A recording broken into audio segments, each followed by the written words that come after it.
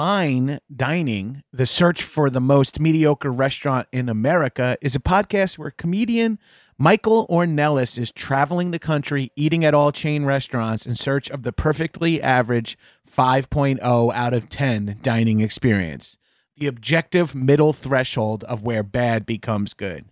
Friend of the Doughboys, Marissa Pinson and John Glover were the most recent guests as they reviewed Costco's food court. It's a 2-part episode that covers everything from discontinued menu items to how many Costco hot dogs they could fit in their mouths.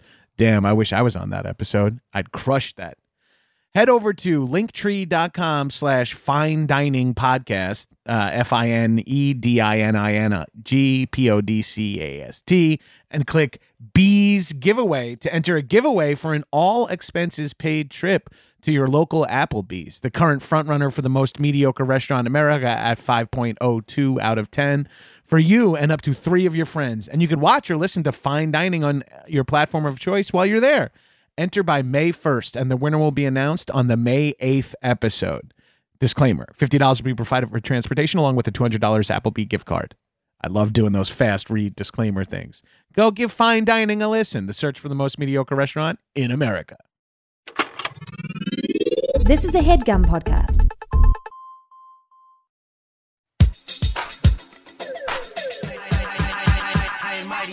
What's up, shitheads? Welcome back to another episode of High and Mighty. It's me, your boy, the number one fuckboy, Johnny G, standing 6'2", 307 pounds. It's been a hell of a Thanksgiving.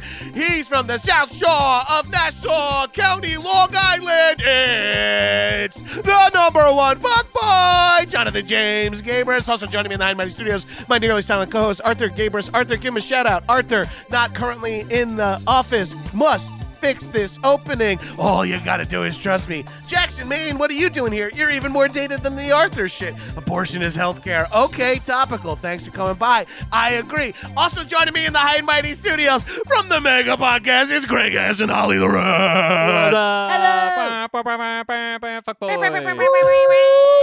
Here we go, motherfucker. My in-laws left last night at 8 p.m. They were here for 11 days. I'm finally talking to people who aren't asking me how to get Hulu on their iPad. I'm fucking stoked. When you came on the Zoom, I was like, he's either had in-laws or he's been in Abu Ghraib for... Yeah, the black bag was just for my own edifice. No, and I've seen pictures of you standing over someone's body, making fun of them. Which role were you, I guess? Yeah, I know. Either one will fucking leave you feeling hollow. Yeah. I would argue there's one role that's worse than another in that scene. Yeah. But I got on time to figure out which one's which. My mother-in-law and Lindy England, a memoir. Yeah, well, we're so excited to be here. We're John Gabrus fans. Oh, hell fucking yeah. And I would say hands down the best let's decide on a topic email I've ever received from a guy. Hey! Yeah. Okay. Hands down. It felt thorough. I truly felt insane. Since Holly wrote the email, I was like, I think we have to be friends now. Based on that, I was like, wow, this is like 8 of the 10 things I'm always thinking about. Yeah, John, you didn't reply to my email that said, how about talking about inflation? Got nowhere. And honestly, John, I just had my mom and mother-in-law here. I talked exclusively about gas prices on every car ride. So. God. Well, they are out of here. control. They're really out of control. And to look at them here around LA, I don't know why you live here, John. I really don't. Jesus, Holly writes a good email. $5.69? Jesus Christ, $5.69? I know, $5.69. Yeah, it's like, well, last week it was $8.99 or something, so we are really great. And John, I know we're not going to talk about everything that I emailed you, but you are like more than welcome to take issue with any. I will admit that when I was in my email linking fast food establishment to current human conditions, I was popping off a little bit, and a lot of those you could they weren't well thought out. I could argue. I think I could argue you down into any of those positions I took. For instance, Hangover is Burger King. I think Hangover is Whopper. I think I didn't pick the one that seemed like a TED Talk you had already done. Yeah. It was like, I was like, this is really fully, like, it literally what Holly's talking about. It says at one point, it's like, you know how like Burger King is for hangovers. I was like, okay, yeah. Like, Early morning airport, Over the McDonald's, duh. But it was like it had a beginning, middle, end. It had a bit that heightened and a blow. Yeah.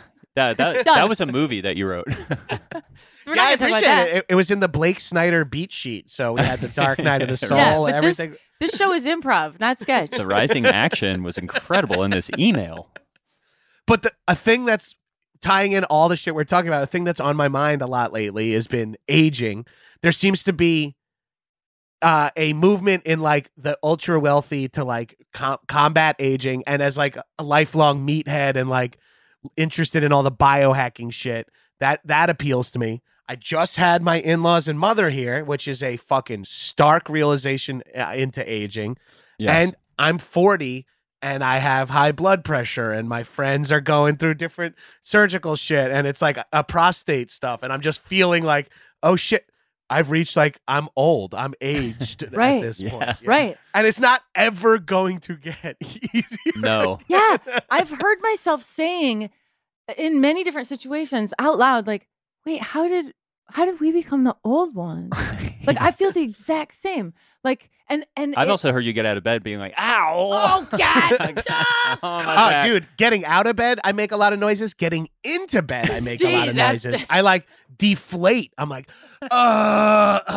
taking my socks off with huge groans and shit. It's like, oh, now do you want to have sex, babe? Did you Yeah. hear that? Did you The hear next that? Casper mattress ad that you get, you just have to bring a mic into bed and be like, here we go, getting in the Casper.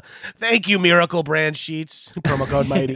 That's And right. it's starting to pop up in the weirdest places. Like, I just took my 2 nieces to the mall. I do a thing where I don't send any of my nieces and nephews presents all year long because I would be going to the UPS like twice a month. It's always somebody's birthday or whatever. So what I do is like when I'm home, I'm like, okay, everybody who had a birthday this year, we're coming to the mall and you get to pick anything. I was like, anything. You can pick a book, you can pick a game, you can pick sneakers, you can pick makeup, you can pick clothes, you can pick music, you can pick anything.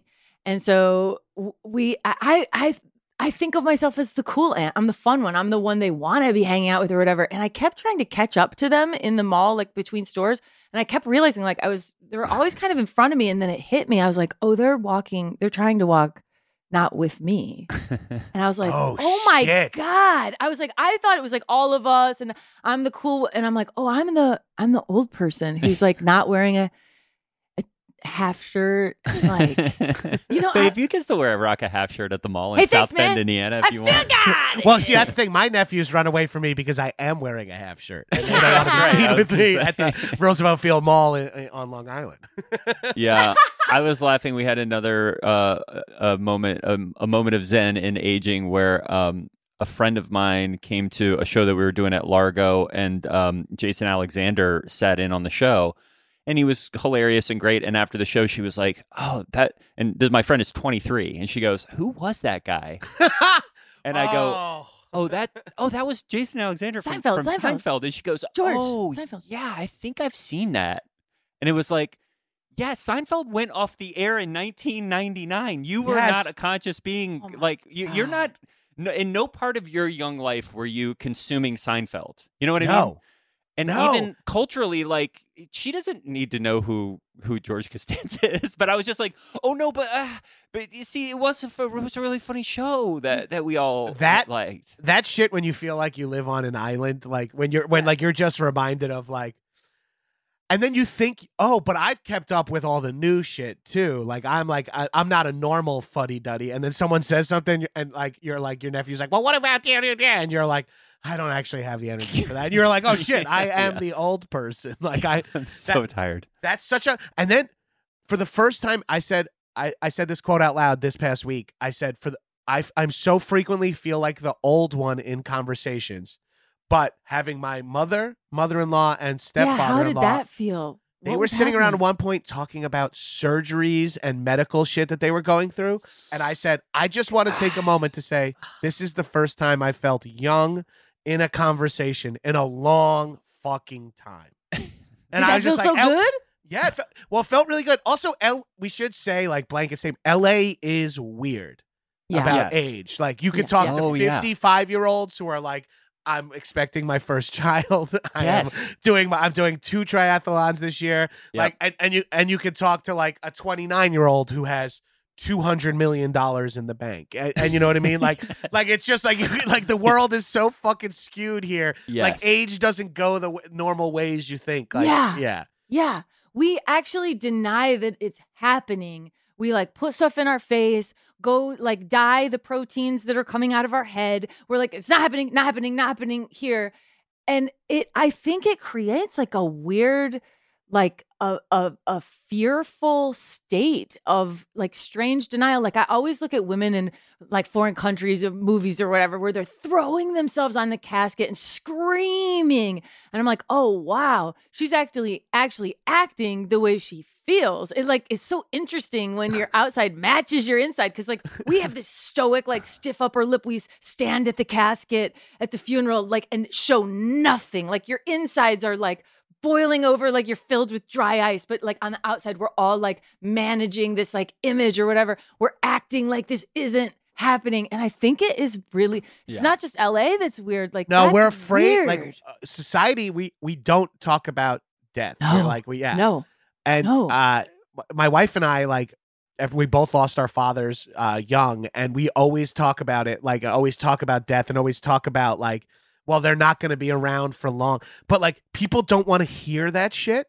Yeah. And it's like a really intense thing, because it's like, oh, we're denying aging, we're denying death, we're like saying it's not going to happen to us. Yes. And, you know what I mean? Like everything is like, I got to save money for retirement. And it's like, well, hopefully we make it to retirement. It's like, no, what do you mean? Like, it's like, yeah, like there's just the two things, like the conscious effort to be like, I want to make sure my life isn't fucking brutal towards the end. There's that element butts up right against with, what if it all goes away in 2 years? Like, what if I pass away what if I pass away at 50? That's 9 years from now. Like, what if I die at 50? Like, will I be like, oh, thank God I juiced up my 401k. Thank God I'm bent over by the mortgage of like a 2-bedroom in fucking Highland Park or whatever. You know what I mean? Like, would I want that? Would I want to be like, oh, who cares? I don't have kids. I don't need to leave money to anyone just yet. Like, do I need to have money saved up, or should I be blowing it on fucking world travel and being like, in case I pass away, I'm like, good, I did make it to fucking Barcelona, you know? I know. It's such a constant quandary. I think like this all the time. And actually this year, we surprisingly had a lot of death in our life in the last couple of years, just both around the pandemic, but just then people dying unexpectedly. And I got on this thing of there's a Buddhist tradition, and here we go, where I get to talk about something I don't know a lot about. But it was like, you should like wake up and like contemplate your death every day. Like you should like actually be like, okay, like I'm going to die. So I'm just going to accept that for a second, like sit with it and be like, all right. And like, now let's go. And I tried to do that, and it's really actually, it's super helpful. Like it helped me a ton as I was like going through these people dying and stuff. Cause I was like, wow, I'm still alive. I'm like so much more appreciative of like my day-to-day experience, even when it sucks. I'm like, hey, you know what?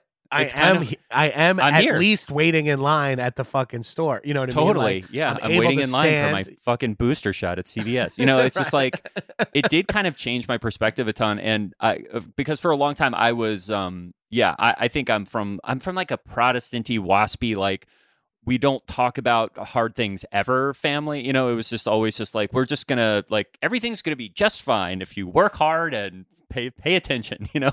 Yeah. It's like, but someone died. That sucks. And like, we should like cry about it, you know? My family has a little bit of that, but then a little bit of like the Italian-American Catholic, let's just sit in how sad this is, and like, let's get some runoff sad. Like, let's say, you know who passed away?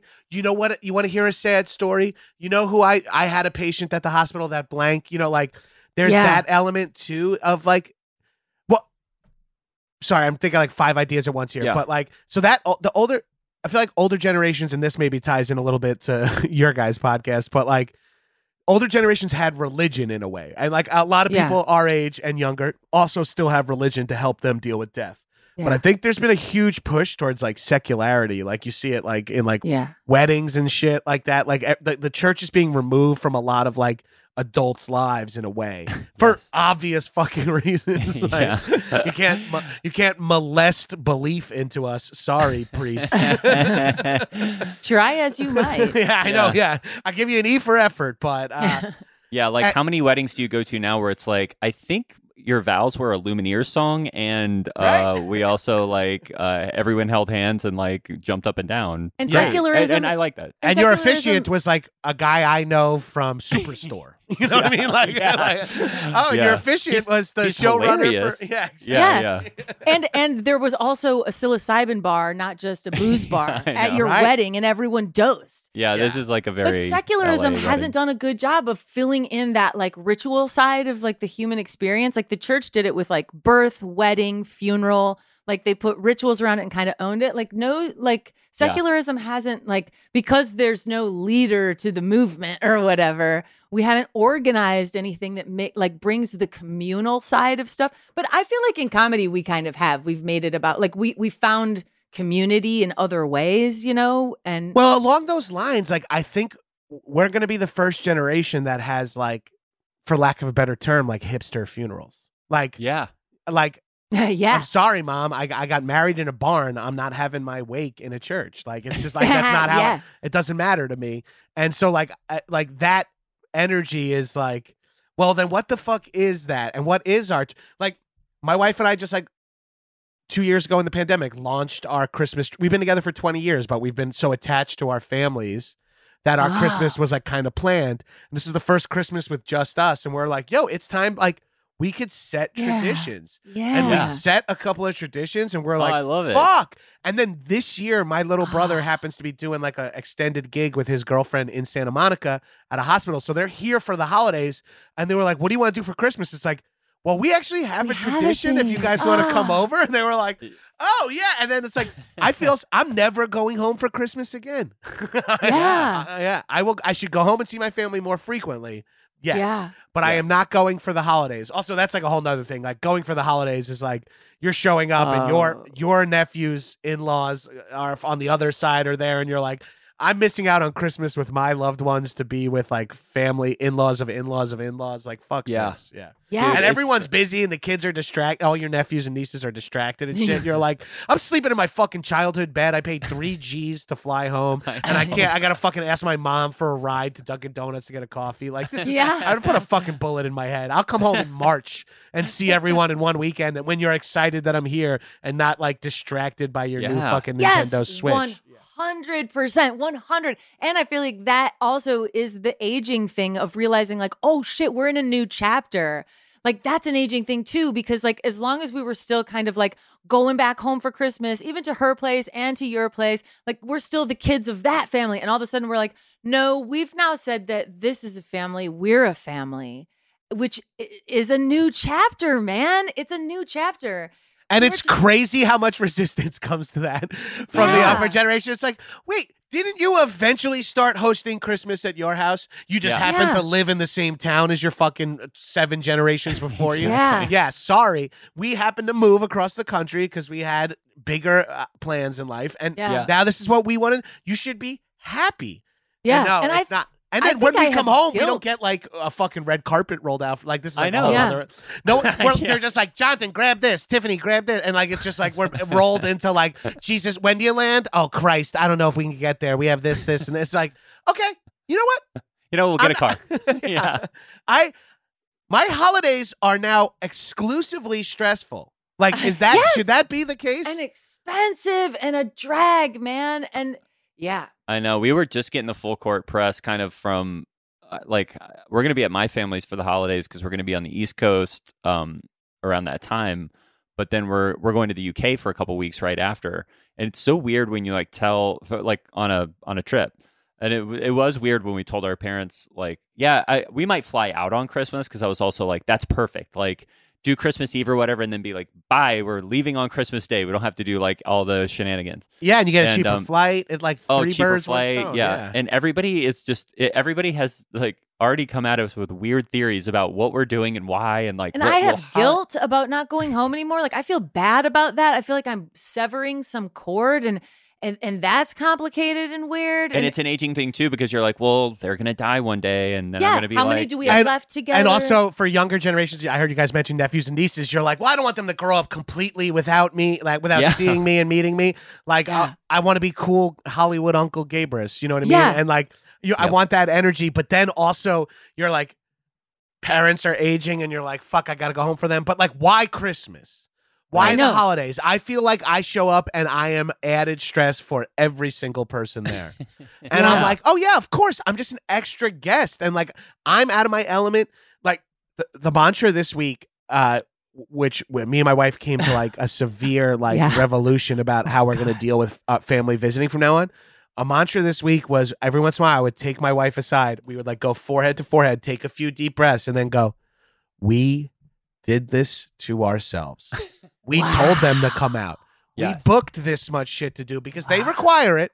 But now we are completely overwhelmed. And I'm like, wait, we don't have to. And that's what happened with Christmas too. I was like, we just don't have to be there. No one seems to give a fuck that we're there.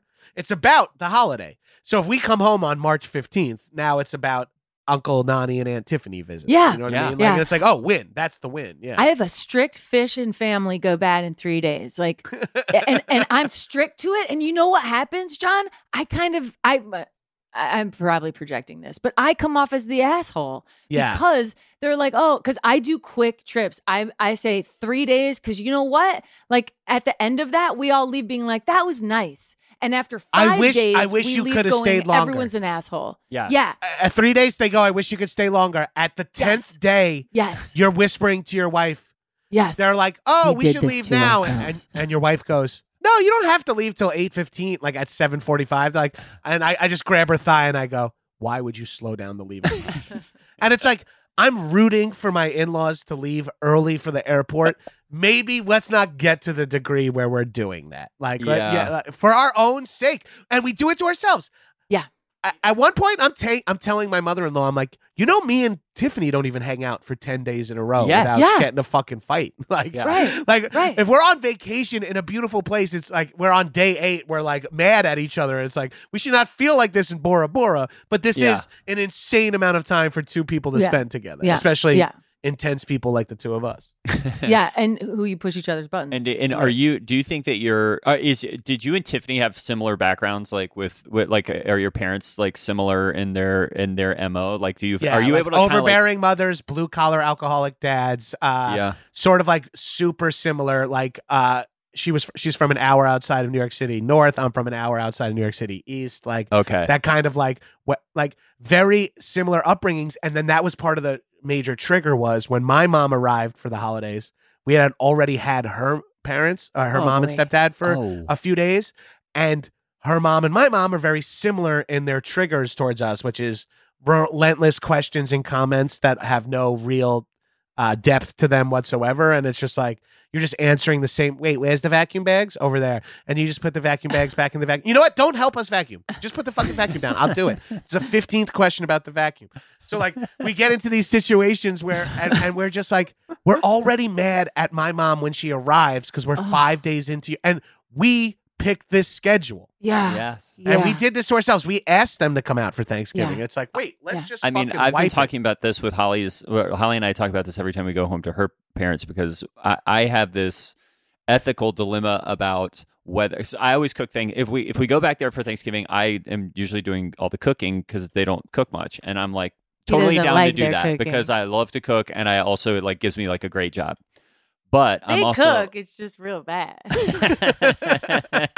You just don't want to. You don't want to eat it. More like a casserole. It is a casserole. Yeah. And I was like, what are the ethical dilemmas that I face if I dose your entire family? Like if I just dumped a bunch of fucking cannabis oil in this without anybody knowing. Honestly, I think it would help, and I'll take the I'll take the I'll moral do the strike. prison time for it. Yeah. Because I do think Cost that it's just benefit like analysis. Everybody likes each other for 45 minutes. everybody maybe. leaves, everybody eats, everybody slows down to eat and really enjoys it rather than like shoveling it in their faces and being like thanks and getting up from the table to watch Dishes. football. Like I'm just kind of like, could we find a way to chemically alter the nature of this family gathering? And I'm convinced that I should do it. Dude, I don't want to get into this too much because it's a whole nother angle, but like that like hippie energy, we just got to get the world stoned, man. We got to Yes. get the world to trip out is so real on the family level of like, I just like look at my mother. I'm like, I've never, and this is just obviously Holly talk about projecting. This is just like validating your own life decisions. You're like, my mom needs 5 milligrams right now, and she'll be fucking Gucci for the afternoon. How do I convince her to eat a fucking gummy? I know. It is interesting, too, because I'm like, I mean, the motherfuckers were trying to end the Vietnam War by sending LSD to soldiers. Can't I just dose my family with some weed to make this Thanksgiving tolerable for everyone and everyone leave with no hurt feelings? Yes, because here goes the other thing, too, is that when you don't have kids, so your siblings who have children now relate to your parents through those children. And so it's a fresh, clean relationship, and it's pretty simple, and they're really good to these little kids, and they don't have all of the complications of having spent decades together that the child has with the parent. And so my siblings who have kids, they now have a relationship with my parents through those children. And that changed their dynamic of the relationship. Yes, but I have to continue in now a true moment-to-moment grown-up relationship with these people who we have a long history together, and this has to be a real relationship. I would almost argue that, like, in certain ways, the relationship they have with my siblings is it's a little bit because the focus has now shifted to the children, all my nieces and nephews.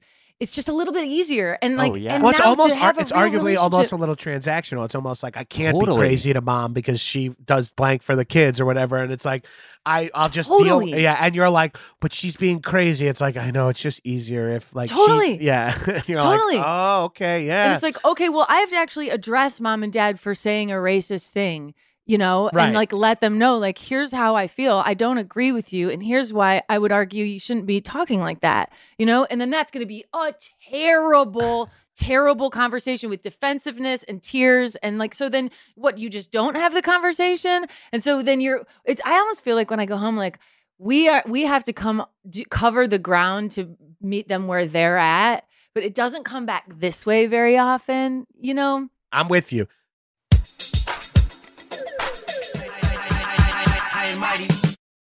It's that time for an Athletic Greens ad. And you know I'm a big AG1 head, and I take Athletic Greens every day. As a matter of fact, I just took one this morning. That's right, I have my Athletic Greens before my coffee, first thing in the morning, on an empty stomach. And it's a good way, because I can't take pills and vitamins in the morning, and it's a great way to smash down, like, a bunch of water and all the 75 macronutrients and all the stuff that comes with it. I take it first thing in the morning, as I said, before doing anything, and it makes me feel like I'm about to start the day. You know, it gives me the nutrition I need and some serious fluids, and I'm ready to rip. So it helps, like, I feel better after I drink. Well, you know, like, I think my digestion for sure has improved. It's hard to tell with like some of the other factors, but I'm not going to stop doing it. It's the healthiest thing you could do in under 1 minute, and it's like 1 scoop of powder mixed with water. It is like it's so fun. It's like to wake up and smash one down makes you feel like, all right, I took 1 step towards health today, and now all you have to do is keep taking more steps for 75 vitamins, minerals, and whole food sourced super ingredients at the highest qualities. If you're looking for an easier way to take supplements, Athletic Greens is giving you free 1-year supply of vitamin D and 5 free travel packs with your first purchase. Go to athleticgreens.com/mighty. That's athleticgreens.com/mighty. Check it out. If your New Year's goals are to manage your budget better and save money, you're going to need Rocket Money. Rocket Money, which was formerly known as Truebill, you've heard me advertise for them on this pod before, is a personal finance app that finds and cancels your unwanted subscriptions, monitors your spending, and helps you lower your bills all in one place. Over 80% of people have subscriptions they forgot about, like that streaming service you bought just to watch one show on, or that free trial that you realized has gone over, or you and your partner both have one in the same house and you have vestigial streaming services you don't need. And I'm assuming there's other expenses in life besides streaming services, but as a childless 40-year-old man, a lot of my expenses are streaming services. So Rocket Money wants to make canceling subscriptions as easily as a click of a button. Over 3 million people have used Rocket Money, saving the average person up to $720 a year. Rocket Money is so easy. You save money with a click of a button. I look forward to finding any subscriptions I didn't realize I was paying for. Stop throwing your money away, cancel unwanted subscriptions, and manage your expenses the easy way by going to rocketmoney.com/mighty. That's rocketmoney.com/mighty. rocketmoney.com/mighty.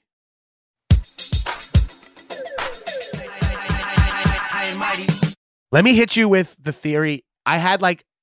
We had actually like a big fight with our family. Like we got this week, past weekend, we got in a big argument because we like called them out for all their dumb questions. And then our moms were whispering to each other about us and we caught them. And we were like, you're in our house talking shit about us. And like, no, and like they got super defensive. And then the conversation was something to the effect of like, we realize you guys are not used to having people around you asking stuff of you, or like, like right. kind of like put it on us. And I was like, yeah. And in the same breath, you guys are not used to having people who will call you out on bullshit, because me and my wife are the oldest children, the childless children, and the most emotionally intelligent. Like, and that's not a big victory. We're the most emotionally intelligent due to the design of everyone else. Like, not because we're at all accelerated in that I think department. you're doing great. But yeah, that's true. And I was like, and now you're at our house. Like, we can't tell you guys ask too many dumb questions. Like, and that, like, they're legit, like their feelings are legit hurt. And they're like legit sulking. So I get a little heated with my mom, which happens. We're all dramatic. So I leave, I take a walk, come in, take a shower. I'm in the shower for like a long time, and I have like a fucking epiphany. And this is like changed our dynamic. And it's like something you hear people say, like, well, eventually you become your parents' parents. And we came to the conclusion that you wouldn't get mad at your 8-year-old nephew for asking you a million questions. You just go like, you'd answer them to eventually start laughing or start fucking with them or stop answering. You would never flip out on them and say like, you're stressing me out in my house. And it's like, oh, that's it. The answer is our parents are the kids now. Yes. And full circle. Whoa. to the full degree of like everything of like, well, why am I going to hold a grudge against these kids? Like, they don't realize their behavior. And it's like, oh my God, it's super freeing. And it's upsetting. It hits you with that mortality shit, because then you go like, shit, am I 20 years away from like being treated like an adult? Or am I different than them? Or being treated like a child. God. Yeah. Being treated. Sorry, 20 years away from being treated like a child. We Right. talk about this a lot because we both think that I feel like, Holly, you have a better take on this. So, but just like that, your parents, like, you have to sort of, it's that thing of like, you have to meet them with where they are, and they're not going to be making changes. Whoa. They're not going to be making such drastic changes at this point. Hopefully they can continue to learn and change. But yeah, I'm with you where it's just like trying to both hold both those things at the same time is really hard, which is like, I should be able to say like, hey, this is, you don't need to ask me all these questions or whatever in my house, whatever. And they should also be able to like take the note, and you should also be able to be like, okay, yep, you're not going to know everything because I have to like kind of handhold you a little bit at this point. It's a really complicated dynamic. And it's really intense because there is that element of like, oh shit, I'm treating you like a kid now. Oh my God, I'm old. You're too old. Like you've gone, like you've become like, we were like saying like, oh, they're like toddlers and a baby depending on like their level of needs. It's like, oh, he just needs to sit down for a little while. It's like, just give them Right. and you wouldn't get mad at your kids at nephews for Right. not changing. Like, you know what I Right. mean? Like, and my mom is not going to change. There's just no Right. way. No matter how many times I say, like, you're not supposed to say stuff like that. And like, that's not the tone in which you should talk to a waiter. Yeah. Like, that's the other thing too, is like me and Tiff worked in the service industry, and like our parents just like and that's an old person thing. I remember from the service industry. Old people are worse to wait on because they're like, they just don't have tip. patience. Yeah. They don't tip. They shrink all interactions down to like more sour cream. You know what I mean? Like, and you're like, but watching your family do that, I'm like nauseous. It's like, Totally. like, my wife and I talk about it all the time. It's like, if these were adult friends, we would just be like, we cannot hang out with them again. Yes, I know. Yeah. And it's like, oh, they're not, because they're and now if you imagine them as kids, you're like, well, I can't get mad at them for being weird in the restaurant. Like, because kids do go more sour cream, right? And Exactly. hold up their sour cream. Lower your expectations to that of a child, Yeah. and then your parents are like succeeding all the time. And Right. it's just like, I have to give up on that. I'm like, you know what? I'm not. And since I moved away from home and met other friends' moms, and then also see our peers as parents, Yeah. and you see like the level of like interest or engagement is just not from the and I'm like, yeah. and so I think me and Tiff, we accidentally carry a little of that animosity into our new parent. Like, oh, you go to a friend's wedding and their mom is like with it enough and gives enough of a shit to like give a speech that seems like she's understanding of her two kids' interests. And my mom has not asked me one follow-up question about my travel show the entire time. Like, God, we're like, you're actually saying things that Holly and I were talking about this morning. Dude, Holly just got off the phone with her brother, and it was like, you're basically repeating back. Like, this is bananas, John. Yeah. Whoa. It's so funny. It felt so real, and that's what the fight was. Like, we were like, all you do is ask stupid questions. So like, it's because we care and we just want to talk to you. And it's like, no, none of your questions are ever like, you said doing flowers for the Wednesday premiere was really cool. Why is that, Tiffany? John, you mentioned you guys did Vulture Fest. Tell us more about that. Yeah. No, Yeah. nothing. It's just like, what is that? Okay, and then moving on to like, wait, and what time? What time is dinner? What time is the breakfast? Oh, and how do we? Where's the vacuum bags? This Where's the vacuum bags? Wow. I actually want to know. Where do you keep them? Where are these damn bags, John? But this is Would you be blowing my mind. surprised that they're right by where you got the vacuum from? Yeah. Okay, so there's a closet that the vacuum's in? Yeah. Look around. That's what... Now just look up 1 foot. Okay, that's where they are. I don't want to pat myself on the back, but I think I could have guessed that, and I've never even been to your house. Right. Of course. Well, also the other thing is like, where the big vacuum bag fight also had the follow-up question, where in the closet? And I just hear my wife scream, But just try looking.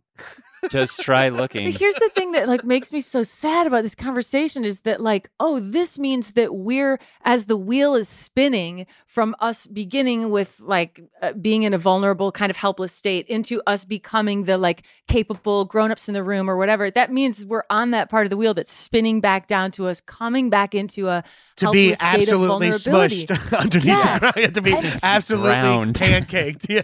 Completely crushed in the gears of this goddamn wheel. And it's so scary. And another thing I think that's happening is I've noticed that I've become more and more sensitive to being around older people who are doing what you mentioned earlier, John, of like talking about their aches and pains, their surgeries, their sciatica, their this, their that, the other. I think like when I was younger, I would be like boring. And now I'm actually like, this is a fucking bummer, man. And because I start to feel a fear in my body of like, you know, like for me, I've lost all 4 of my grandparents. So it's almost like then everyone takes a step forward in the line, like into the, you know, like, same here, dude. Yeah, you're I'm at the just my front mom line. is alive, like on that in right. My, in And my then, and so family it's like, tree. Yeah. so now it's like my own parents are now on the front line and like, okay, I'm the line behind them. But, yeah, also, them aging, even like asking all like the dumb questions and narrating everything you look and read out loud, and like, oh, there's a blank store. Oh, $4.79 a gallon. Like, that's all shit where you're like, fuck, they're getting old. That's so frustrating. But also, you get hit at the same time with 2 different thoughts in my mind. One is, I hope you're okay when I'm not around. Can you like handle finding your own vacuum bags, whatever the metaphor is there. Like, is that okay? Yeah. Or are you spiraling this frequently without me there? Or are you just out of sorts because you're in LA in a car, not that you're not driving? Yeah. It's not from, like, is that it? Okay. And then also my brain goes, fuck, am I 20 years away from just like reading street signs? Which is a bummer. I man. do want to bring this point up, and this is going to sound condescending, and I apologize to people that do have kids. But here's my big theory about being child free: is that, and actually, it's only condescending if I don't mean it to be, but I think when you have kids. I experienced this because basically we have two groups of friends, like some, the child-free ones and then the ones with kids. Familiar. I'm aware of this dynamic. Yeah. And you're like, I do think that the shift that takes place, especially when the kids are young, it's so drastic where, we get to spend, I even think about my morning. I'm like, I woke up, when I wanted, I watched soccer, I meditated, I read like some chapter of a book that I like, listened to something, like got on with you. Like my life is actually really, like, I think a lot about my personal development, I'm trying to change, I'm trying to learn, I'm trying to make my brain better. And these are all things that unless you are really, really like burning the midnight oil as a parent, you're in survival mode. Yeah, you just can't do it. And I talked to so many of our friends who are just like... Yeah, it's privilege. It's certainly... It's a huge privilege. Yeah. I think just calling it privilege eliminates the condescension. Like, we understand, like... And we have the time to be like, maybe I should do a crossword puzzle every day. Like, maybe I should, like, try to read again. Maybe I should... Like, that's where I'm at, too, a lot. It's funny you say that. Like, I'm constantly trying to be like, well... This is apparently good for brain plasticity. Like I don't want to be, I don't want to get, I'm now afraid of Alzheimer's. I have high blood pressure and like I'm on blood pressure meds, but like this year I had like a heart to heart with like my wife. I'm like, I got to figure out, like, this has to change. Yeah. I can't, like, and especially when you're 40 years old, you get on blood pressure medication. You're like, fuck it. Am I doing this for 40 years until I die if I live to 80? Right. Like, is that just the new normal for me? Is my back gonna just hurt forever? No, I have to take this into my hand. And then I see like my friends with kids who just don't have time to be like, you know what I mean? Like, my tooth is rotting. It's like, gotta get to the dentist. It's like, I wish I could, and we're also people who don't have full-time demanding jobs, which is heartbreaking financially sometimes, but for like emotional development, it's ideal to get a nice sunny walk in the afternoon. Yeah, I know. And it's something that I've tried to be like, because, we all work in this insane business that has so much heartbreak and up and down and just uncertainty. But the coolest part, I think, that came along with like us not having kids and sort of like choosing this was, you know what? I'm a totally different person than I was even 5 years ago. True. I feel like I'm just trying to push myself more and more to grow. And I sometimes, like with parents especially, like my parents did a cool shift in their 60s, which was they actually didn't double down on. I feel like for 60-year-olds, they got pretty good at like trying to open up the lens just a little bit more. Like they could. That's all That's all. People like us could hope for from. It's the best. And like they at least maintain their curiosity, which I think is like that's a great fucking phrase, Greg. Yeah, that's what I'm just hoping to do because I think like aging. I have two things. I'm not afraid of aging, and I'm hopefully not afraid of dying. I want to feel good. I want to try to at least be like mentally and physically sound. And I just want to maintain my curiosity. And I don't want to be the guy that's just like, we were driving around LA with Holly's parents. And it was that thing of Holly's dad, just everything being like, look at that. Look, it's a homeless guy. Look at that. $5.99 gas. Four white cars in a row. Obsession. Five white cars in a row. White car, white car, white car, white car. 5 white cars. And it's like everybody drives white cars. And I'm like, yeah, but where's the actual curiosity of being like, you're in one of the most vibrant, amazing cities in the world. And you could be like, hey, what don't I know about Los Angeles that and I just could hope you I imagine? can stay in that zone. Let me give you a hypothetical. Could you imagine? And this is something we're dealing with our parents. Yeah. If you said, what would you guys like to do? Is there anything that when you're like, I heard about LA, this thing sounds interesting? Yeah. What?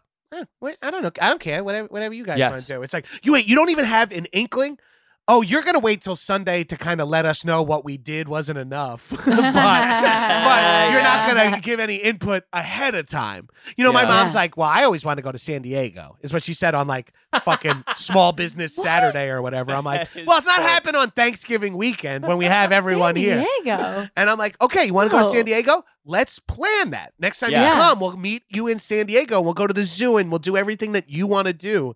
We'll take the train down. It'll be great. We're like excited to hear my mom has but our parents are like, well, whatever you want to do. I don't care. Well, I don't know LA. It's like, this is your 7th year in a row coming out for Thanksgiving. What would you like to do? We're like taking them to the Magic Castle, taking them, like showing them like whatever we think is cool. Like, hey, John's going to book a UCB show. Come watch him do improv. We can go to a different, and we're like forced to do all, and I'm like, well, what do you guys want to do? And their answer is like, we just want to be with you guys. But that's also not true. It's kind of code. Yeah. They just know that they're supposed to want to be with us. Yeah. Yeah. Do they think they're being easy and that's a higher value? Holly, I do this all the time. I yell at my mom and my friend and her parents. I'm like, you're being pretend low maintenance. Yeah. Just saying I'm easy over and over again with no feedback whatsoever doesn't mean you're easy. Right. My aunt is famous for that. It's like, I don't care, Jonathan. I'm easy. I'll just here's a hyper-specific example. Went away with my in-laws and some of their friends and family to St. John's. They rented a house. So stoked to be there. Very honored that they paid for the house. Chilling at the house. A guy is there, and I'm like, what do you want to drink? Me and my brother-in-law, we're going to do a beer run. He's like, I'll just take Budweiser, whatever. I'm easy like that. And it's like, yeah, well, I think in like St. John's, like those are actually super expensive and it's like easier to get other beers. And so he's like, honestly, I'm easy. It's like Bud Light for me. That's all I want. And then later on, we're making cold cut sandwiches and he's like, I'll just take PB&J. I don't give a shit. And I eventually like yell at this man who I've met 24 hours earlier. I'm like, bro, if we don't have peanut butter and jelly, you're not easy in requesting peanut butter and jelly. The situation calls that you choose from the 3 things my brother-in-law is asking you about. You're like if you're so fucking easy, eat a turkey sandwich in silence or order a turkey sandwich and throw it in the fucking garbage, dog. Because here's the thing too, though, is that my mom's like, I'm easy. What do you like to do? And I'm like, what I like to do is take acid and watch Apple TV screensavers and put music on real loud. Do you want to do that? Okay, cool. This isn't easy. Yeah. Well, you want to can't do that when you have kids? I'm just asking. Yeah, so you do want a sandbox. You do want to go to church on Sunday, and you want me to research the church that I take you to and to take you there. Like, okay, cool. Like, well, that's it. Like, that is one step up. If my mom came and was like, I heard about the Griffith Observatory from my friends on Facebook, and I want to see it, it would be like, interesting, Mom, you have a take. And it's like, that just doesn't happen. It's just like, we just want to be with you. We just like, it's like, I can't eat 10 restaurants in a row. Like, I can't eat or cook for you guys 10 nights in a row. Yeah. And we were saying last night, I wish like one of our parents would go like, well, you guys like to go to the movies so much, right? We'd love to go to the movies with you. Or like, wait, don't you guys do blank all the time? We would be. Yes. Or God help us when you're here for 10 days. Hey, we've been here we're going to be here for 10 or 11 days. Today's the 5th day. Do you guys just want to go out to like a meal? We're going to get they don't even want to have dinner alone, the married couple. Like, I'm like, how do you not want to just spend some time together on this very expensive vacation? Like, don't you want to just do, especially because towards the end of the week, we're all kind of mad at each other because it's too long. And it's like, what are we doing for dinner tonight? And everyone's like, oh, I don't even feel like eating. It's like, then you two could have just stayed home and watched in your hotel room, like one night of separation. No, that's like unfounded, unheard of. It's amazing, too, to think, like, how did we do that? I mean, because 100 years ago, we would have all been living in the same 2 rooms. Oh, right. You know, like, was this level of agita happening then, too? But, like, it was just, like, all... I mean, I guess it was, and then it was just, like... But you could take it out on, like, the other tribe that lives across the street that you can like fucking war you with can go out and weekly. like street fight, drink, and then like work in a factory and maybe, you know, or something that but like, yeah, street fight, drink, and work in a factory. It's a new country song I'm working on. Doesn't sound like I think I have like 8 relatives that would be like, that's a good life. yeah, all living 8 people in these 2 rooms. It just like is amazing to me, and I think about that. Like I'm going home and I'll be home for a week. I'll be home for like over a week. Some of that time with Holly, and some without. And like my parents are great, and they have a great spot, and you know, there's grandkids running around and everything else. But it is like I'm already arbitraging. Like, okay, how will I find time to not appear to be an asshole, but also like have time by myself where I can say like, sorry, I got to go write, or I have to work, or whatever. And it's already giving me like stress, and I'm like, why am I already stressing about it, dude? This is we kept saying like we did this to ourselves mantra. We would be like, why don't we set ourselves up for success? Why don't we set ourselves up for like you're saying, like when we got like, oh, all that requires is like, hey mom, here's something I know you can do without drama and that I enjoy. Let's make sure we do blank one of the days I'm home. All of a sudden, and it all came to us after they left, because we were in like this 2.5 hour stoned therapy session where we were just like ranting. And it was like a lot of stuff. It's like, my mom likes special treatment. We should have just said to her parents, can you find something to do this night? We want to take just John's mom to here. And that would have won all. So instead, we're mad at them. They're upset with us. They've spent a bunch of money. We've spent a bunch of money. No one's really happy with the layout. And we planned it all. And like trying to impress them. And it's like, wait, let's aim for, my mom likes beaches and casinos. Let's just say, mom, let's meet in Vegas. Mom, let's meet in Palm Springs. You know what I mean? Be like, more strategic. I think don't stay the victim of this story, but like just take it over and like write a better story, because this fucking sucks. And we were like, wait, every year we dread how long Thanksgiving is. Every year when they leave, we have like their 11-day stay is got 5 days on either end of like pre-production and post-production. So now we're at like a fortnight of like family stress. And I'm like, wait, we could fucking square this away for ourselves. Yes. And we make all these, like Greg, you were kind of touching on it, like as with the privilege of being childless, quote unquote artists, whatever the fuck you think podcasting is art. But like we have our own time, and it's like, we do a lot of stuff to make I do a lot of stuff to make sure I'm feeling happy and healthy. Like I go for like my walks, I meditate, I go to the gym, I sauna, I do all this shit that like, again, and low key part of that is all longevity. I want to live longer. I want to be able to play in the ocean into my 70s or whatever. All that shit is going on. I put a kibosh on all of it to appeal to like my in-laws and my mom. I don't do anything that makes me happy or feel good. I do all stuff that they want to do. I could be designing like a middle ground. You know what I mean?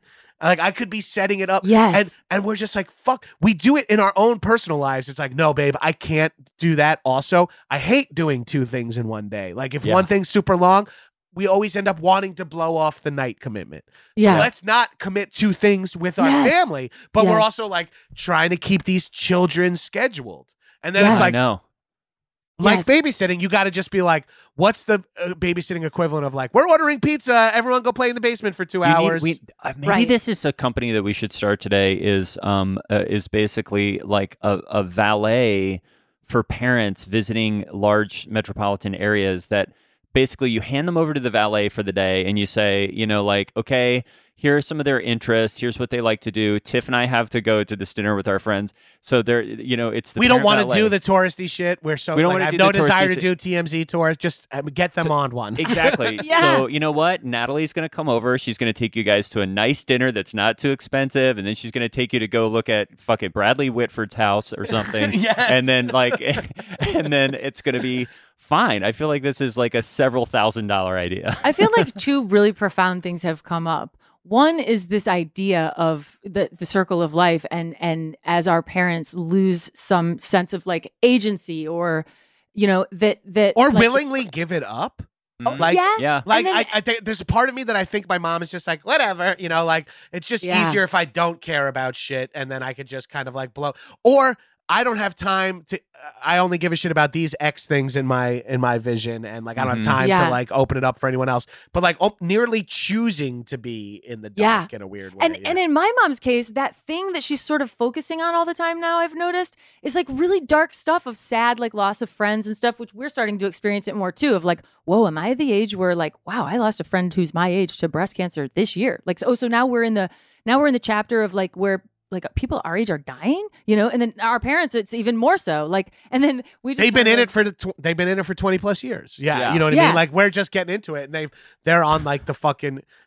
They're looking around. Their contact list is dwindling. It's upsetting. Holly, you got to tell Gabrus, your mom, when she gets on the phone, though. It is like... It's always just the most tragic, like terrible story. She'll be like, oh, how? But she processes like the tragic and the mundane at the exact same frequency. Yeah, the emotional experience is the same. Like it's very strange. She's like a prairie woman, like living in modern times. But she'll be like, how? Oh, did you hear about Don Peacock? You used to love Don. He was at his regular card game Friday night, and he's just sitting there playing cards, and all of a sudden his brain slid down the back of his neck, and he might not make it. And I'm like, and you're like, what? What? Your brain can slip down the back of your neck? What are you talking about? Or she'll be like, I don't know. Oh my Holly. God. Do you know Deborah Blackburn? She's been sneezing spinal fluid out of her nose, and they don't know what's going on. But then she'll be like, but anyway, yep, your dad and I are going to play pickleball. Yeah. And it's just like, okay. Yeah, my mother-in-law and mother too would go, oh my God. And you're like, what is it? What is it? It's like, they're sold out of PS5s, and I was going to get my grandson a PS5. It's like, that's what you're doing on your phone right now while I'm in the middle of explaining this is where Beverly Hills starts and like whatever. I'm like, oh, fuck. Like the phone shit. I've never met, the generation is both addicted and allergic to a fucking smartphone. This is where I think we as cuspers between the boomers and these Z boys, Z kids, I think that they are way more addicted to their phones. Like, and then whoa, that's weird that our parents and our nieces and nephews are at the same because we place grew up with phone, both, right? We grew up with like having it and not having it. And we understand it like equally, where you were like, I remember how getting on the internet, like I showed my parents the internet, but then it's like they tapped into Facebook and never emerged. And it's just wild. It's wild. They like the feeling of likes and comments, which I understand. We all do. But I'm embarrassed about how much it means to my parents, to my mom and my in-laws. Watching them with it embarrasses me a little. And it jumps back to something, again, going back to what you said earlier, Greg. Like, I'm making all these conscious efforts to try to live a richer life and extend my brain and keep my mind working. And one of those things is like, I'm fighting my phone constantly. I'm fighting social media. I'm constantly like, let me just put it down. Let me not be on my phone. In our heated battle with my parent, like, we were talking about how they asked dumb questions, and they were saying like, well, maybe it's because we have ADD, because like my wife has been really in the depths of dealing with ADD since leaving a 9-to-5, where she didn't realize how much that job was managing her ADD for her. Yeah. And now she's like on her own, and she's kind of like, oh shit. And so that's been coming up a lot. So then, my mom and her mom wielding that as like, maybe we're ADD is what they said during like our fight. And it's like, okay, that's so. And then I said to my mom, I'm like, well, Mom, I just want to say, I'm like, the reason and in the middle of like about a heartfelt thesis statement, her phone, like it's on the coffee table. It like blinks, and she just grabs it and looks at it in the middle of that. And I go, Mom, put your fucking phone down when I'm talking to you. And she's like, I'm sorry, Jonathan. It was Delta. The flight. And I'm like, and I was like, that's when I took that walk and that long shower and came out and was like, that's right. They're children. We have children visiting us. Yeah, that's exactly what our peers are saying to their devices. teenagers. Yes, that's exactly what our peers are saying to their teenage kids. It's so weird. And you're not going to like be heartbroken by your 12-year-old who's obsessed with Minecraft going on his phone. So it's like, I'm going to relieve the 64-year-old of looking at her Delta updates. Like, all right, fine. That's it. That's what you needed to do in that moment. Fine. That's who you are. You wouldn't be embarrassed for who your children were. You would just try to like steer them in a better direction. You'd be like, so I have to release myself of it. I'm expecting something of my mother. I'm expecting my mother to put in an modicum of effort, like not even the level I'm putting into trying to understand the world and other people. Just put in some small, and it's not going to happen, and I have to be okay with that. Like, yeah, I actually now think that there's also here's another thing I've been thinking about when talking about aging. I was like, I think we all actually have an internal age that we stay on, that we like most identify ourselves at.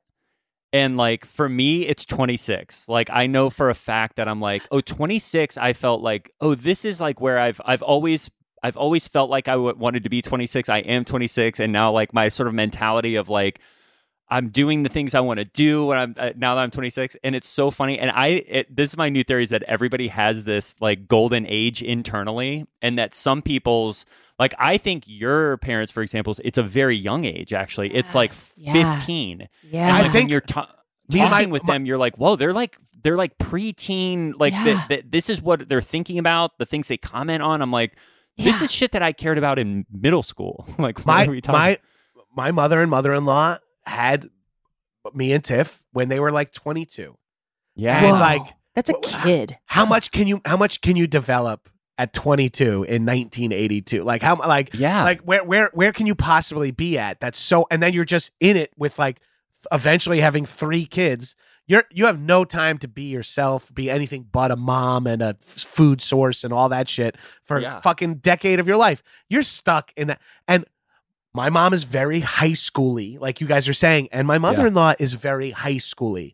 And weirdly enough, my stepfather-in-law is sort of like, he's an academic, like doctorate guy, and he's sort of like a 25-year-old. Like he's stuck as like a 25. So he's like a little more mature to talk to, but it's still like, you're not a 75-year-old man anymore. But that's interesting because he like found his thing basically. Like his study was his like college and master's and doctorate pursuit. Like that's your mid to late 20s. Like he basically like settled on that. And like I found improv at like 21 and like 26. I was like doing it full time. I was like, this is the thing I do now. It's so weird. This is who I am. I feel like it gives us age.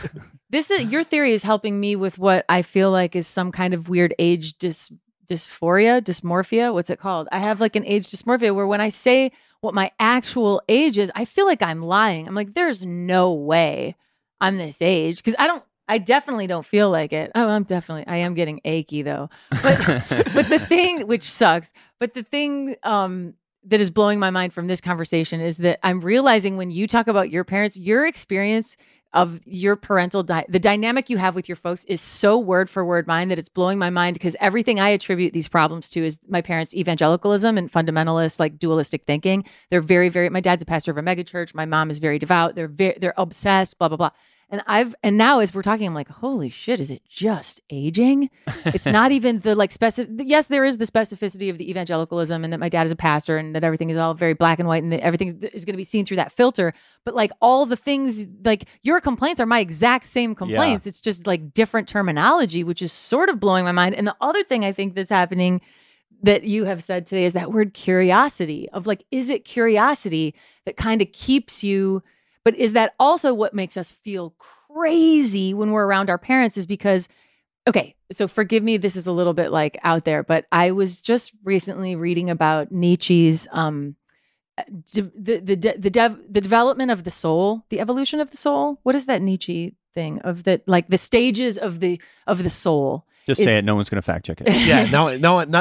These shitheads are like, what? There's different stages that the soul goes through. And maybe one soul can go through that, all of them in one human lifetime. Maybe they spend an entire human lifetime in one stage of the soul. But he kind of described them as the one of the stages of the soul is the camel. And it's the like, look at how I can sustain myself and how far I can go and how I can carry everything for everyone. And I can do this thing. Like, I think we all sort of go through that at a point in our lives of like, look what I'm able to like do and provide and make happen. And it's very like self-sacrificial. It's probably what a lot of people who currently have young kids are kind of like in that stage of the soul of like, I can do this. I can carry this. I can sustain this. I can this go also long like distance. This camel shit sounds exactly like boomer work ethic. Totally. Too. Like just put your head down. My dad's like, what are you bitching about? I was never there your entire life. I got us money and health insurance. And you're like, yeah, okay, I needed like a touch more than that to be a fully realized person. But I guess thank you. But like, that's just not enough, really. Like, and you know that with your, like, if one of your peers said to you, with sitting there with their 5-year-old, and it's like, yeah, I haven't been around for shit, but you know, I'm grinding in the writer's room making money. And you know, it's like, you'd be like, you're a bad dad. And I'm jealous that you have a staff writing gig, but you're a bad dad. Yeah, totally.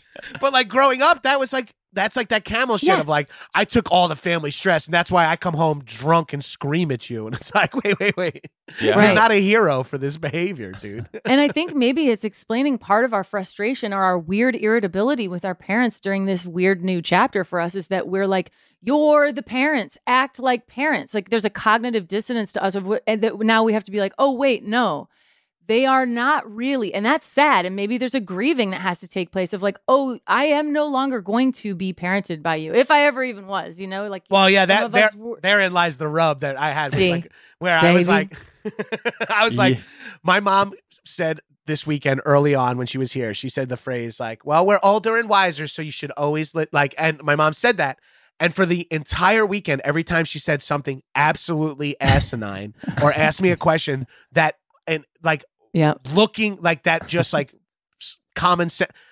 So when the light's green, you just press on the gas, you know, like a question like that. Anytime she said something that was just asinine, even if it was just like, oh, clearly she wasn't paying attention and is scrambling for dialogue, I would just go, is that the wisdom of age speaking? Is that the wisdom right now? I was and that's what started us down the path of fighting. But I was furious because it's like my mom is famous for like mothering as like a sniper does, of like, oh, you know what, this is the minute I'm gonna be like a mother. That's so interesting. And she just fucking hits you with the like, whoa, well, you should do. And I'm like, you know, actually, if you were older and wiser, you would engage with me in any other level instead of just telling me what to do, or giving me notes. My mom's like a very judgmental person, and like, and it's like that's what she counts as like wisdom, is like, no, you should put enough to match the 401k in there. Thank you. God bless your arrival. Something I could read on a Fidelity blog. Thank fucking God you brought your wisdom to your family. Oh my God, John, my phone's going off. Fidelity just emailed about 401ks. They're giving 5 tips, and I'm going to repeat them.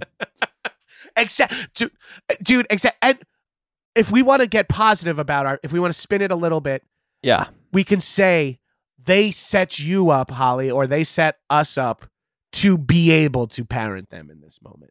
Yeah. Whether, and like, I honestly, like, and that's me doing a lot of work for my parents. It's like, oh yeah, by them never really being there for me, I learned to be there for myself, and now I can be there for them. That's like, really making excuses for your parents there. But that is like how I feel, of like, you know what? I am equipped to like just handle my mom like a child for the next X amount of years that's required. You know what I mean? Until one of us passes away. Ideally her. No offense, Mom, but you are.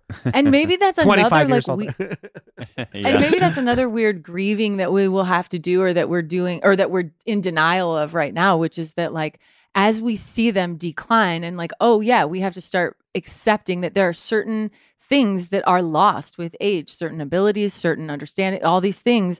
And that's coming for us is so scary, and so to be like, oh, it's flowers for Algernon. It's like, oh, I'm at the height of my intelligence, and now it's going to be a series of losing these things as we go. But maybe the curiosity thing is a little bit of a like lifeline, because if you you hope that if you're like rattling off questions to your nephew or niece one day, and they go, Uncle Greg, Jesus, look in the fucking closet. You go, yes, right. Sorry. Whoa, you're right. That's so annoying. Like, and that's how we feel we would be now. But I'm worried that in 20 years, we're just like, well, what do you, fuck you? You know, now I'm angry and I'm sulking and I'm 65 and cranky. We have this 20-year-old nephew who lives in LA. He's here to be a rapper and producer. Oh, hell yeah. And dude, it's like, it's such a great constant reminder of just like, whoa, like he thinks he knows everything, at like just like we all did at 20, and you want to impart some things to him, but you also don't want to come off as being like I want him to make his own mistakes, which he's making plenty of, and it's like no one was there. Say no more, rapper DJ. Yeah, seriously, I'm like, Yeah, I have nothing. I'm like, well, I did some. I moved to a city and did some improv in my 20s. I got some street cred. I got some but relatable advice I could throw around. He's sort like, of, yeah, we. So we're both in the arts. Let's Yeah, talk we're about both in the arts. process. He's like, yeah, we were fucking around with guns and smoking mounds of weed last night. I was like, oh, great. But different, you know, it different than the Chicago improv. yeah, scene. it was a little different. You know what? It was like, you know, him and his friends are like smoking mounds of weed and like playing with guns. And I think my friends and I were like putting on flannel shirts and like riding around on each other's backs on stage. I don't know. Yeah, we're drinking old styles and arguing over which Weezer album was better. I mean, there it is. Yeah, I And it's have a true. feeling a lot of our 20s were Yeah, rather totally. we were getting in big fights about how I thought his edits were kind of policing my content out there. But I did want to ask you this, John, because I think that it's interesting what you said about your mom being judgmental, and that like we all went into a profession that hopefully, like at our best, we're like trying to be open, collaborative, like not judgmental, and like that aging too is like I'm so quick to judge. Like I guess I brought up my nephew too because it's like I had to check my judgment of like his choices and everything all the time because I just have to be like, you know what? I'm just gonna like try to ask like what he's up to and be interested in him and not just be so quick to be like, you shouldn't do that. I mean, you know, come on, like you're gonna get your car towed if you do that. You know, it's like no one wants to fucking hear me say that. No one, and I think it was in the brainstorm email too of like, I'm actively don't want to be the guy that like because I'll say to my own peers, you know, like a random 45-year-old dude will be like, we have to put pronouns on our resume. And I'd be like, dude, just imagine you're fucking 15 and you hear someone like, remember how we thought of 45-year-olds when we were 15? Let's not be them for the younger generation. Let's not be like that. And totally. We can also have that opinion and hold on to it and see how it all pans out. Like just being cranky and wrong is just the wrong vibe. You know what I mean? It's such a bad vibe. Yeah. And it's like, I actually want to have friends. I think as I age, I'm like, I think we're really wealthy in our friendships are just like, it's why we live here. It's why I stay here. It's like, I have so many friends of so many different ages. I mean, we were hanging out with in the same week an 82-year-old and a 22-year-old, and I'm like, that's fucking amazing. Like, what a rich life that I probably wouldn't have if I was like in the trenches with my twin sons or whatever. But for some reason, I have twin sons in my mind. Bobby and Robbie. In my Bobby and Robbie. Those monsters. Those little ugly little gingers. Those pains in the fucking asses. So. They're pieces of shit, honestly. I do think that, like, I'm. Holly hates them. Holly wouldn't have them. They would have destroyed my vulva. Not two. Luckily, the surrogate already had a fucking garage door down there. It was worked out well right. for all. I don't call him Bobby and Robbie. I call him insult and injury. Husband and Lilo and Stitch.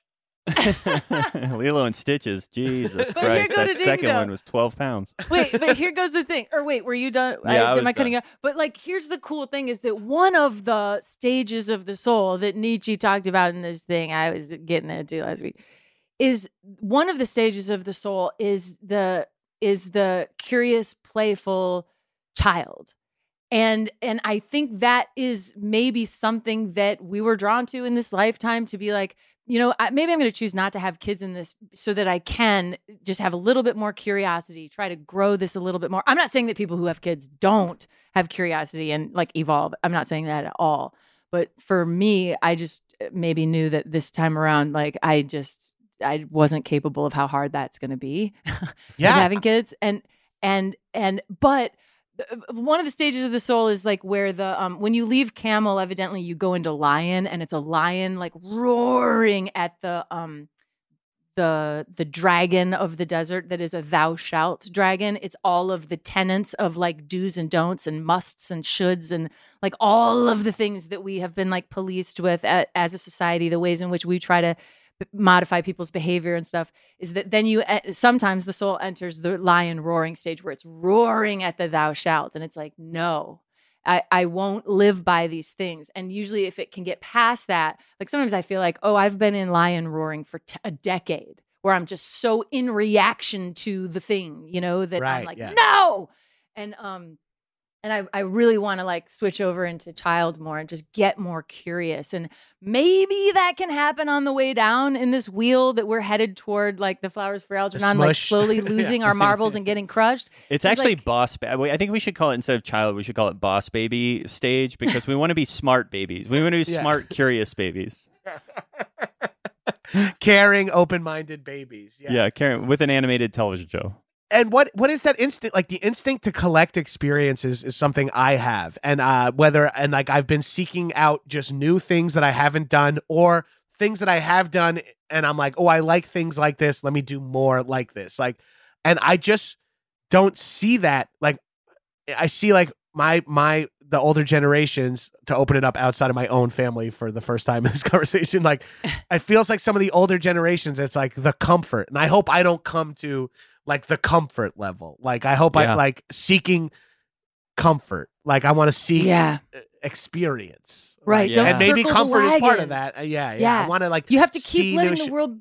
Yeah. Keep letting your world expand and not get smaller. Cause I think that is something that we see with our parents too, is it's just getting they've circled the wagons. It's becoming too insular.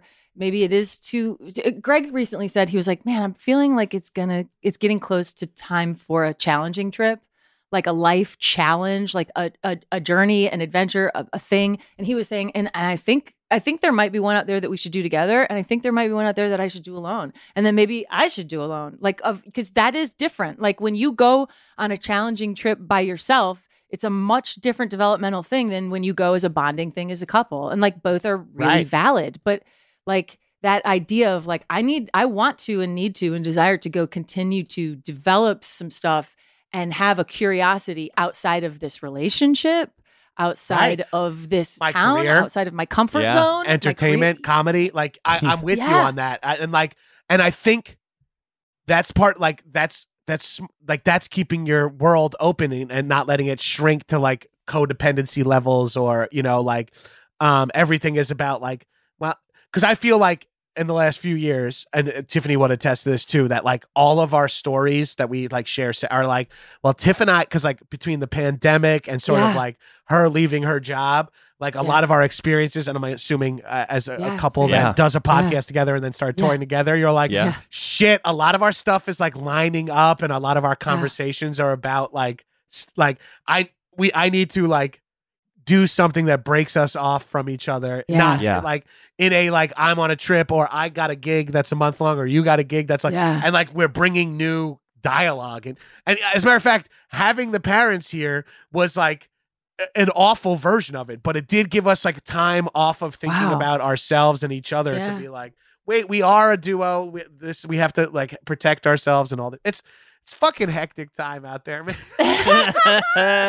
If you're paying attention, we're all actively dying, I guess, is the whole thing. In various ways. But I think there is something too to what you said of like, notice your crankiness. And a teacher that I listened to a lot recently told me, like, hey, watch complaining and try to take complaining out of your daily thing, because it is like creating neural pathways, and then you start to project like, this is shit, this is shit, this is shit, this is shit. So the more you're complaining, the more you're seeing how shitty things are, and like what happens to your point of view, your perspective, your experience of the world if you're complaining less. And I was like, wow, that is something I could definitely kind of isolate and tinker with. That could. My mom and mother-in-law made me look at that in myself too, because I was like, they're so instantly negative about stuff, and then I realized, so am I, but because I'm funny, I don't feel like, because when I say something negative, I'm making a joke and people laugh, I get the positive reaction. But then my attitude is bad a little bit. I'm still bitching. It was, and it I'm was like, some wait, funny there's gotta bitching. be a better. Yeah, I was like, oh, wait, I'm no nonetheless. different than them. I just happen to have a different delivery vehicle, but I'm doing the thing that drives me crazy about my mother. I'm like, I don't know if that's for me. That's like, like that attitude is my like, I'm gonna live my life antithetical to, I don't like that. I refuse. And like that, and roasting something, or like what you're saying, Holly, like that sort of first instinct to like get into that complaint jag. It's like, that's negative. That I Yeah. can eliminate. That I can Yeah. eliminate. I can still have fun making fun of stuff. But like, if the impulse is always to be like, here's 3 things that's dumb about the Magic Castle, it's like, I'm spending a fortune to be here. Yeah, Like, totally. Yeah. Like, why am I Yeah. fucking hating it right now? Let me just like, Yeah. let's hate it. Let's make fun of it tomorrow after it's been done. But let's be open in this moment. Yeah. Yeah. And maybe that curiosity is a little bit of the antidote to the crankiness, because I was sitting, I took Iggy, my 20-year-old nephew, out to Check him out, Six Side Soja. I took him to the House of Pies the day after Thanksgiving, because they have a Thanksgiving dinner you can get like at the diner.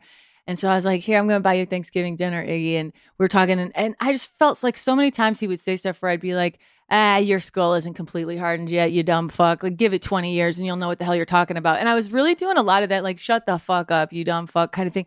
And I was like, wait. And I was like, I'm sorry, Iggy. I was like, it's true that I do know twice as much as you because I'm twice as old and I've just had twice as many experiences. But that can be true at the same time as it's also true that there's a lot of shit you can teach me that I don't know about. The Because world honestly, is different. You've got a Yes. different viewpoint on it. Like, Yeah. I like, your world is completely different than mine, and I'm sitting here telling you this. It's like, tell me Yes. about your world. What can I Yeah. learn from your world? Because Yeah. you know what? You're in the streets. And I was in the streets when I was in my 20s doing improv in Chicago. And I could tell my parents about the stuff that I was learning by being out in the streets because they were at home more. And now I'm like, holy shit, I'm home more and Iggy's in the streets. Like, so there is stuff that he can teach me about what it's like to be, you know, and so maybe curiosity and asking him about that and like, tell me more and stuff. Even when it's like, you know, obviously when he brings up stuff about guns, I'm like, all right, man, this is dumb. Like, when people have guns, they tend to go off, you dickhead, you know, like, and I'm trying to be like, stop being an asshole or whatever. But I'm like, okay, let's talk about that. What is the gun culture? Where's it coming from? How do you feel? Where does that come from? What does that mean? What do you do? You know, like, Yeah. also, Yeah. how are And you then getting also, these? like, that shit is like important because then when you're standing around with like all your fucking liberal ass millionaire friends and they're all like, guns are crazy, and it's like, although like, you could be like, some people feel a genuine fear due to their upbringing. You know what I mean? Yeah. It's like, all of a sudden you're like, actually, I talked to a 22-year-old who's pro-gun, and he said some stuff that didn't like sounds stupid to us, but like, I could see how that would make sense to them. Yeah. Yeah.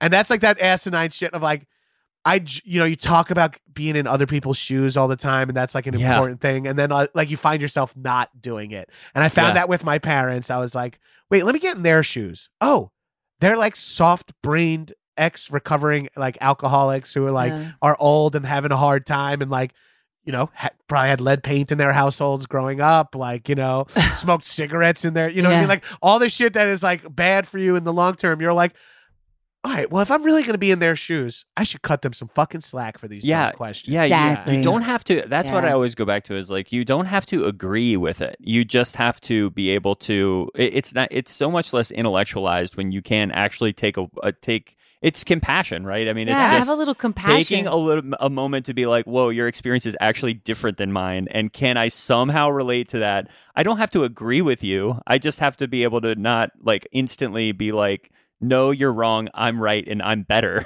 Like it's hard not to drop 41 years worth of away suitcases in that. You know what I Totally. mean? Like you're like, I've got Yeah. fucking cartons of baggage that I'm bringing into this interaction with my mother. It's like, yeah. let me just eliminate that and be like, she's just some old lady in my house asking where stuff is. And it's like, Totally. why would I fucking flip out on a 62-year-old woman who's like, excuse me, what time are we leaving? Should I go to the bathroom first? Like, instead of going, do whatever the fuck you need to do. You're a grown up. You're a college professor. Like, instead of screaming that, I'll say like, okay, yeah. See you Yeah. soon. Yeah. Yeah, I think you Yeah. should. Yeah, it's a 20-minute ride. Go. You know, Do what you need. Yeah. Right. Have compassion for where they're at the stage we're so afraid of. Like, we're all aging at the same time. We're all going through the same experience, but they're at the worst part of it. They're at the scarier part of it. They're at the, you know, like experiencing more losses part of it. And it's like, oh yeah, I guess I should have some fucking compassion. It's probably true that, you know, in my narcissistic worldview, part of what stresses me out about them is I see that happen. I see that coming for me. Sure. Yeah. Like, yeah. and like an objective, like self-centered, narcissistic way. Definitely part of my anger and fear is like, I better not become this person. Right. Well, and I because it think looks 40s painful and it's going to be humbling. And I never thought I like looked or acted like my parents until I turned 40. And then I was like, Yes. oh my God, my hands are my dad's hands. Yeah. oh my God, I sound like my mom. Like, yeah, I never thought about that stuff until middle age. And then you're just weird. like, oh my God, there's that. Yeah, they raised me and a lot of these things rubbed off, I guess. Fuck. Something we're talking a lot about, and I think another just giant generational difference that, and I don't want to be like so black and white for generations, but we self-reflect. And I don't think like my mother has ever like sat and been like, let me think about a couple of my decisions in life, or like, what do I really, am I this type of, do I want to be this type of person? Like, I don't my think mom will not do that either. And it drives me crazy. Cause like I'm like, I know that there is like, I refuse to believe that you have no complex inner life. Like that's, dude, I know that it's there. That's the word. That's the phrase I was looking for. Because a specific example, my mom's a widow. I'm like, do you want to date anyone? She's like, I don't know. And it's like, do you miss having a man in your life? I don't know. And it's like, you don't know, or you can't articulate. I don't know, John. It's complicated. My feelings towards your father and men suck. Yeah, I want to hear some of it. Yes, I don't have the words. I don't have the words because I haven't been thinking about it. Maybe like not everyone. Like why do so many parents just come off as like a waitress in a Raymond Chandler story or something? Where it's just like it doesn't always just have to be like you going through the day like surviving against these like mundane yet terrible things. And I think it's also like. Well, I get it when my plane lands. It lands at 1. I got to get in the Uber, and then when the Uber, and then I have a meeting at 7. Work after that. Then I have to go see, and it's like, I don't care about your. Yes, tell me about your schedule, but like, let's also talk about something one row deeper. And it's like, I picked a chicken masala for the flight home. Like that's like literally something that we talked about 5 times. Was the chicken masala? Yes, and I'm like, it's so interesting. I talked to a buddy whose friend died, or whose dad died this year. I called him up and I was just like, "Hey, how's it going?" And he actually gave me such a great word. He was like, I realized like I just didn't know my dad. I basically like didn't know him. Like I'm an adult man, and like all of our conversations were these circumspect, sort of like beating around the bush, all this shit, like chicken marsala. All the conversations were chicken marsala, and then he's dead. And then I'm like, well, why didn't I just go like, it was on me too to not be like, hey, what do you think happens when you die? Like, why didn't I ever, like, what was it like when you were, like, what's a time you remember from being a kid that was like super scary to you? Like, just ask the question and see what happens. Yeah, my dad died when he was 29, and now I'm like a little bit more realized I'm an adult, and I really wish I could have like sat down with him now and been like, Dad, I've been thinking a lot about, and my dad is objectively just more intelligent than my mom was. So like he had like the intellectual capability, whether or not he had the motivation or the desire to engage with me on that level was never found, because I never, that the dynamic was forever like, this guy scares me, ignore him, like avoid engaging with him on any level. And now I'm 40 and I'm like, I would love to be like, I'm an adult, Dad. Let's talk, you fucking asshole. And like, it's hard too, because those gears crunch so hard when you try now, because all these patterns are so built in. I mean, it's a version of codependency, I guess, but it's like Holly and I was like, I'm going to try the last time we were hanging out with my parents, because I was like, this is not a question I would have ever asked them, but I was like, all right, everybody has to go around and say what you think happens when you die. And the best thing was everybody surprised me, and they all did it, and they were like actually like so far out. And my mom was saying things I was like, damn, Lynn, I didn't think you had it in you to like, because she's always like, oh, I just don't really like, that kind of stuff. Like she just always kind of like doesn't want to do a lot of like internal self-reflection. It's all so like fix it and help people and do stuff. And it's like that I don't energy. know, Jonathan, is like where I get to when I like dig in on my mom's interior thoughts. She's like, well, Jonathan, I don't know. You're the one who cares about all this stuff. You know what I mean? My mom says that too. You're the one who cares. Like, I don't really like thinking about that stuff. And I'm like, huh. And I mean, I guess that full circle, it's talk about avoidance of death. Like you start to think about some of that stuff and it gets to the point where it's like, oh, wow. Yeah, what does my life have meaning? Like, what were the meaningful things in my life? I'm going to die, so like, okay, I should think about some of these things. And my mom like fully in defensive mode of like, well, isn't that man that you're friends with probably gay? She's like, yeah, probably. He just doesn't talk about it. I'm like, you can be roommates with him. You can get a full on, like, it's 2022. Your relationship, if you want to have a guy that you don't kiss or fuck, but you just like share a house with, that's possible? And I have my mom absolutely on her heels in this moment. I'm like, I'm going to make her have this conversation with me. I'm like, if you want to have a guy that comes over and just fucks you and leaves, you can have that. If you want to have a female roommate and you guys go out on the town, you can have that. Yes. Like you can. I want you to know what you can have, what is available to you. And she's like, I never even thought. It's like, what are you thinking about for your own future? Just like Delta's emailing. Right. Well, and that's the thing. It's like my mom's not thinking like 1 inch in front of her at any given moment. It's like stressful. Wait, but John, I do have to ask, like, do you know someone who comes over and just has sex with you? Do you have their number? I'm right here. I'm actually on the podcast. I mean, all my Grindr messages are that offer.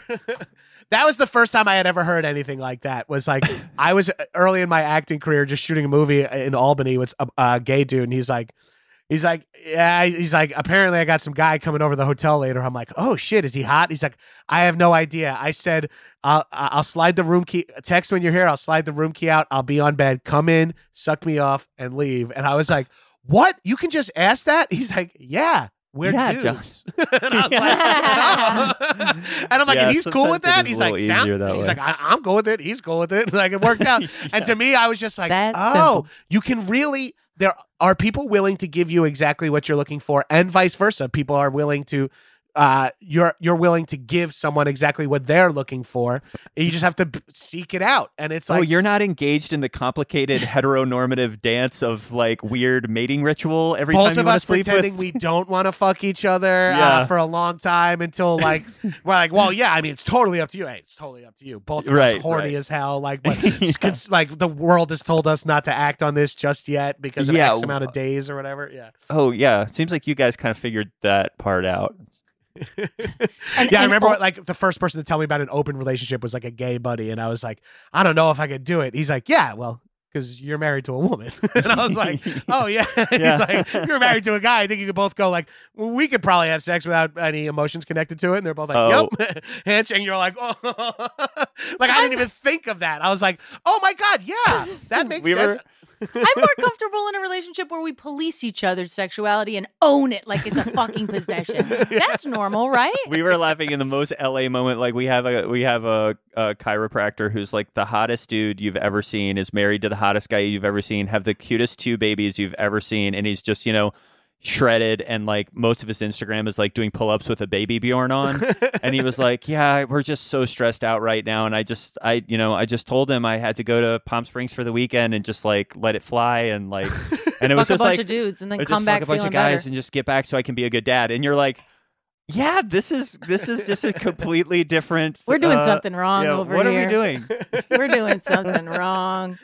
You're like, not for me, but I could see like that sounds thrilling. Honestly, I can see it perfectly. I'm really seeing it. Yeah. Although he did say, he's like, oh God, I came back from like sex weekend in Big Bear and I have a cold sore. So like now I'm the joke. And I'm like, oh my God. Champagne, but different problems, the more money we come across, the more problems we see. And I'll say this in closing about aging. Last night we were talking about how there are more people in their hundreds now. It's less uncommon to be, we're aging, we're living longer. That like 127-year-old or something just died. It was the oldest. Yeah, crazy. And they were like, "Do you have any last words?" And what was it? I don't want to be here. It was something like that. She was just like, "I don't want to be here," and it was like, "Oh yeah, yeah." It's been the same word since 105. The last 22 years of like, please kill me. I can't believe I didn't get COVID. I know. Yeah, I lost COVID lottery. I didn't get the vaccine because of this. The entire planet tried to kill me. How am I still here?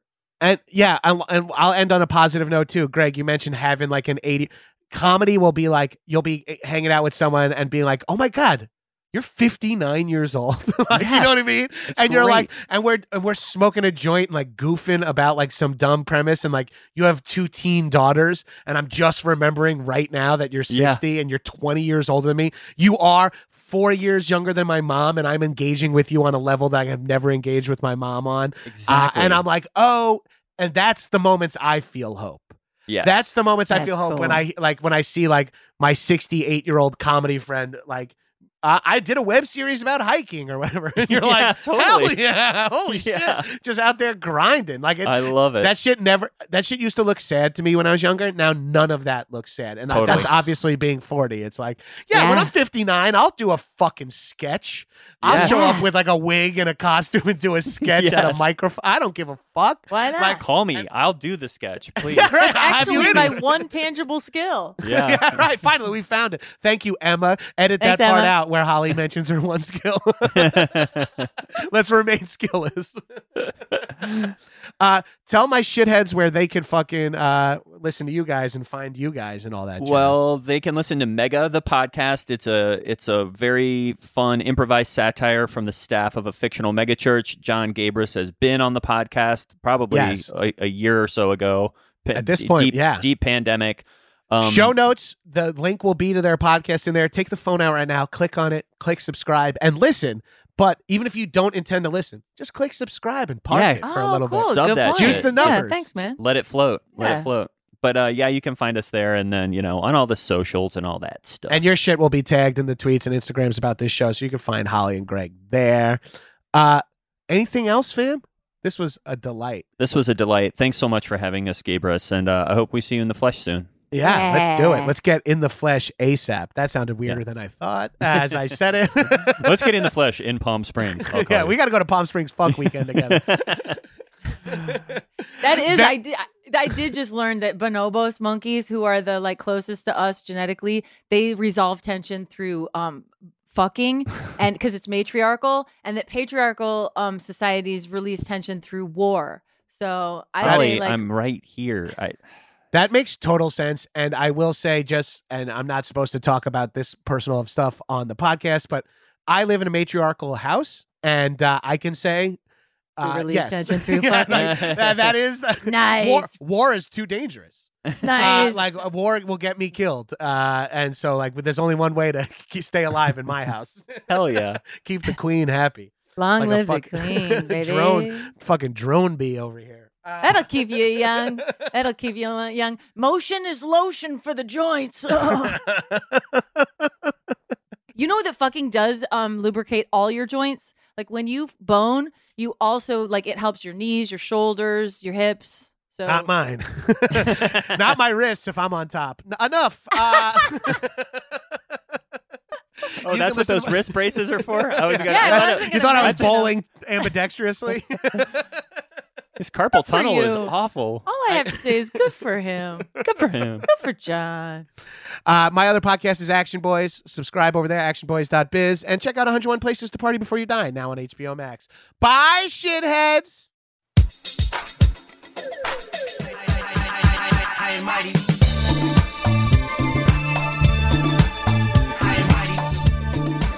That was a HeadGum podcast. In a part of the world where there are no rules. Holy shit. Holy shit, guys, I'm so pumped. I definitely have not watched this since I rented it on VHS in 92. Strangers united by the threat of death. We got all the fucking major players. Seagal, Vladimir Putin is a good man. Arnold. Here, come, give it to me. I need you to cream pie me now. Stallone. People are loving this movie. It's actually, it's got a lot of You're heart. mentally irregular. Now, somewhere, somehow, someone's gonna pay. I would fucking love for my wife to like see me rip a guy's throat out. But they didn't count on one thing. This movie's fucking insane. It's how you know it's a good movie. You have to do almost all the work yourself to figure it Oh, out. there's a fantasy component. There's some sword fighting. There's some lightning. There's a new game in town. You wake up after a few years, and then you don't even know who you are anymore. We're gonna be making Terminators. We're gonna make a really great deal with the Xenomorphs. What? I don't hate him, but I've been in a room. Yes, I understand. This is now the 20th ending of the movie. I am dark. I'm your dad. Action boys. Boys will be boys. Subscribe here for bonus content and more free stuff from behind the paywall. To get new episodes, become a patron at actionboys.biz. Do it. Do it. Come on. Do it now.